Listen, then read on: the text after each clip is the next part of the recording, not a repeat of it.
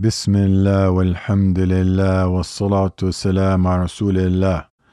Allah Almighty has created the heavens and the earth and created the worlds. He assembled them with precision, indicating His wisdom and perfect knowledge and ability. And nothing is hidden from Him so much as the weight of an atom on the earth or in the heaven, and not what is less than that or what is greater than that. He created everything and perfected His creation, and determined everything with precise determination. He created the jinn and He created the humans. He decreed the destinies of the creation, and nothing is left unmeasured or unallocated, down to the smallest details. Minds and intellects are incapable of grasping or fully comprehending it. The greatness of Allah Almighty is manifested in His divine will and decree, leaving the Muslim minds amazed and speechless, acknowledging their inability to understand all matters, believing that everything is from Allah and that Allah encompasses everything in knowledge. We have believed in it, all of it is from our Lord. They submit to Allah in His actions, knowing that He is wise and sovereign, and He does not decree arbitrarily. If the wisdom behind His creation is hidden from them, they attribute ignorance to themselves and submit to the wise, the sovereign. However, there are those viewing Allah's decree and destiny with a limited scope of their minds. They view it as if it was the work of a created being without any wisdom behind it. They attributed the Creator to that, which is sheer disbelief and blatant madness. Exalted is Allah above what they say. He is high above all things. The first one to engage in such an act was Iblis. May Allah's curse be upon him. When he saw that Allah preferred the human species over the jinn, he rejected and became arrogant and said, I am better than him. You created me from fire and created him from clay. Likewise, Abu Jahl objected to the Creator and His wisdom when he said regarding the prophethood of Muhammad sallallahu alaihi wasallam, we and Banu Abd Manaf competed with one another for honor. They fed, so we fed. They carried responsibilities, and so did we.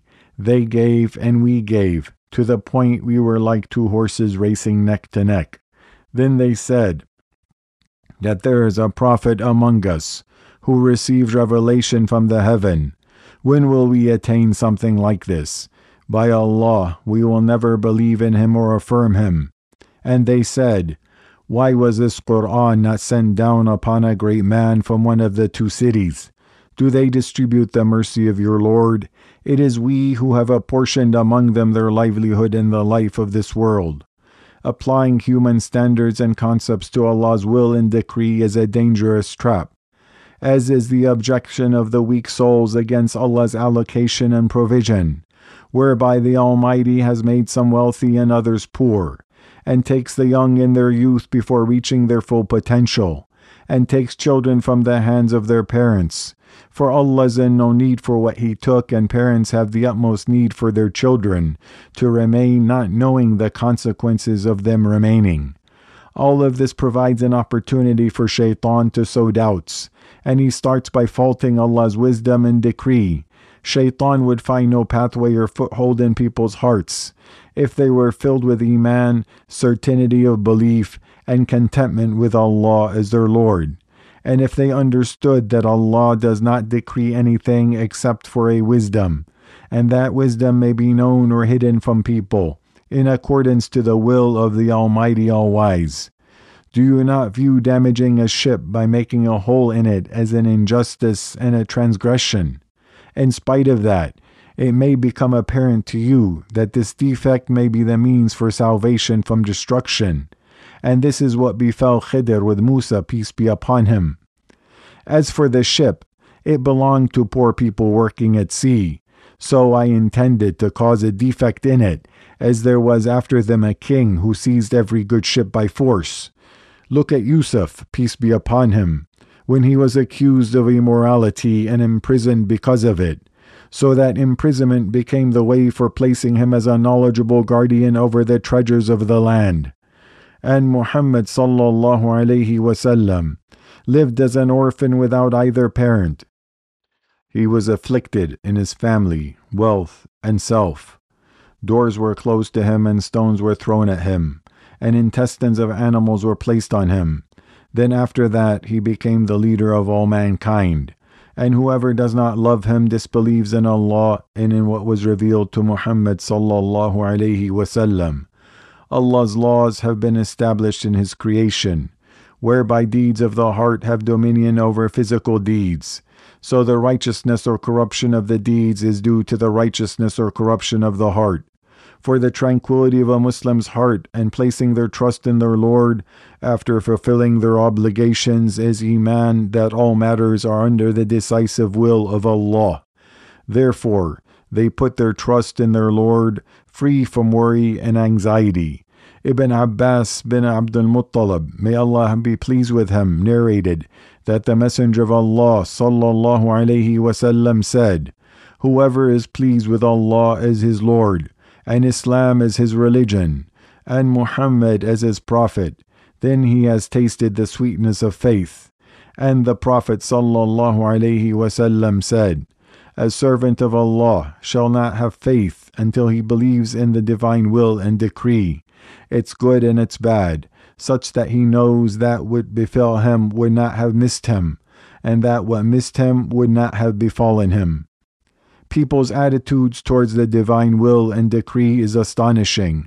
Consider merchants overcome by worries, fearing the collapse of their businesses from time to time, while others sleep deeply, not bothered to even make an effort, because sustenance has been decreed, and safety lies in the middle path between these two extremes.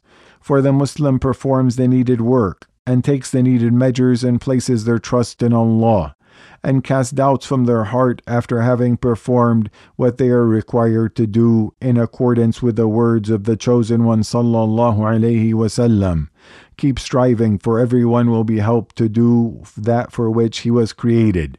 Therefore, hadiths regarding the divine will and decree are a remedy for anxiety and pessimism, and not excuses for laziness and inaction. So what would you do if something that you hate happens to you? If changing the undesirable is within your ability, enduring it is stupidity, and contentment with it is foolishness, and if what troubles you is beyond your control, is there a better approach than balance and firm resolve? Is there a better course than contentment and submission to the Creator, who turns ailment into a cure, and a trial into a blessing? Allah Almighty said, "Do the people think that they will be left to say, 'We believe,' and they will not be tried? But we have certainly tried those before them, and Allah will surely make evident those who are truthful, and He will surely make evident the liars."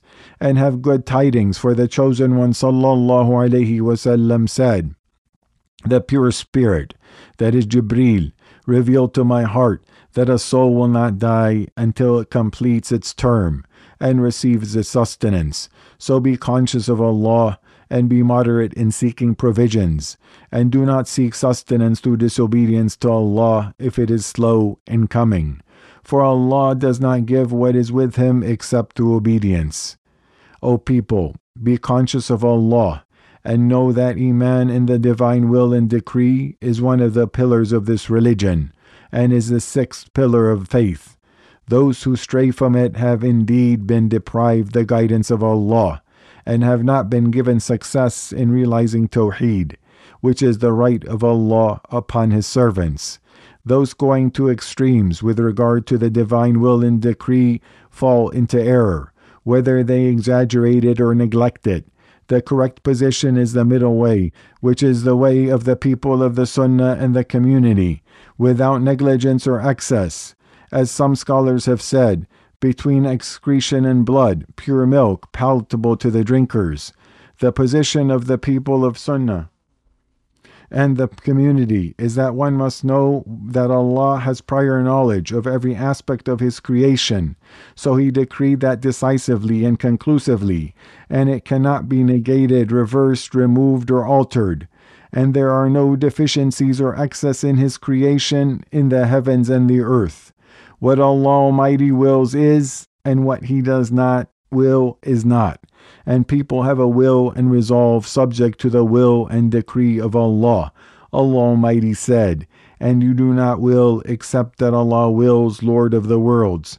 O Allah, we ask you for Iman in you, your angels, your books, your messengers, the last day, and in your decree, the good and the bad. Indeed, you are all hearing, answering. هذا والصلاة والسلام على رسول الله.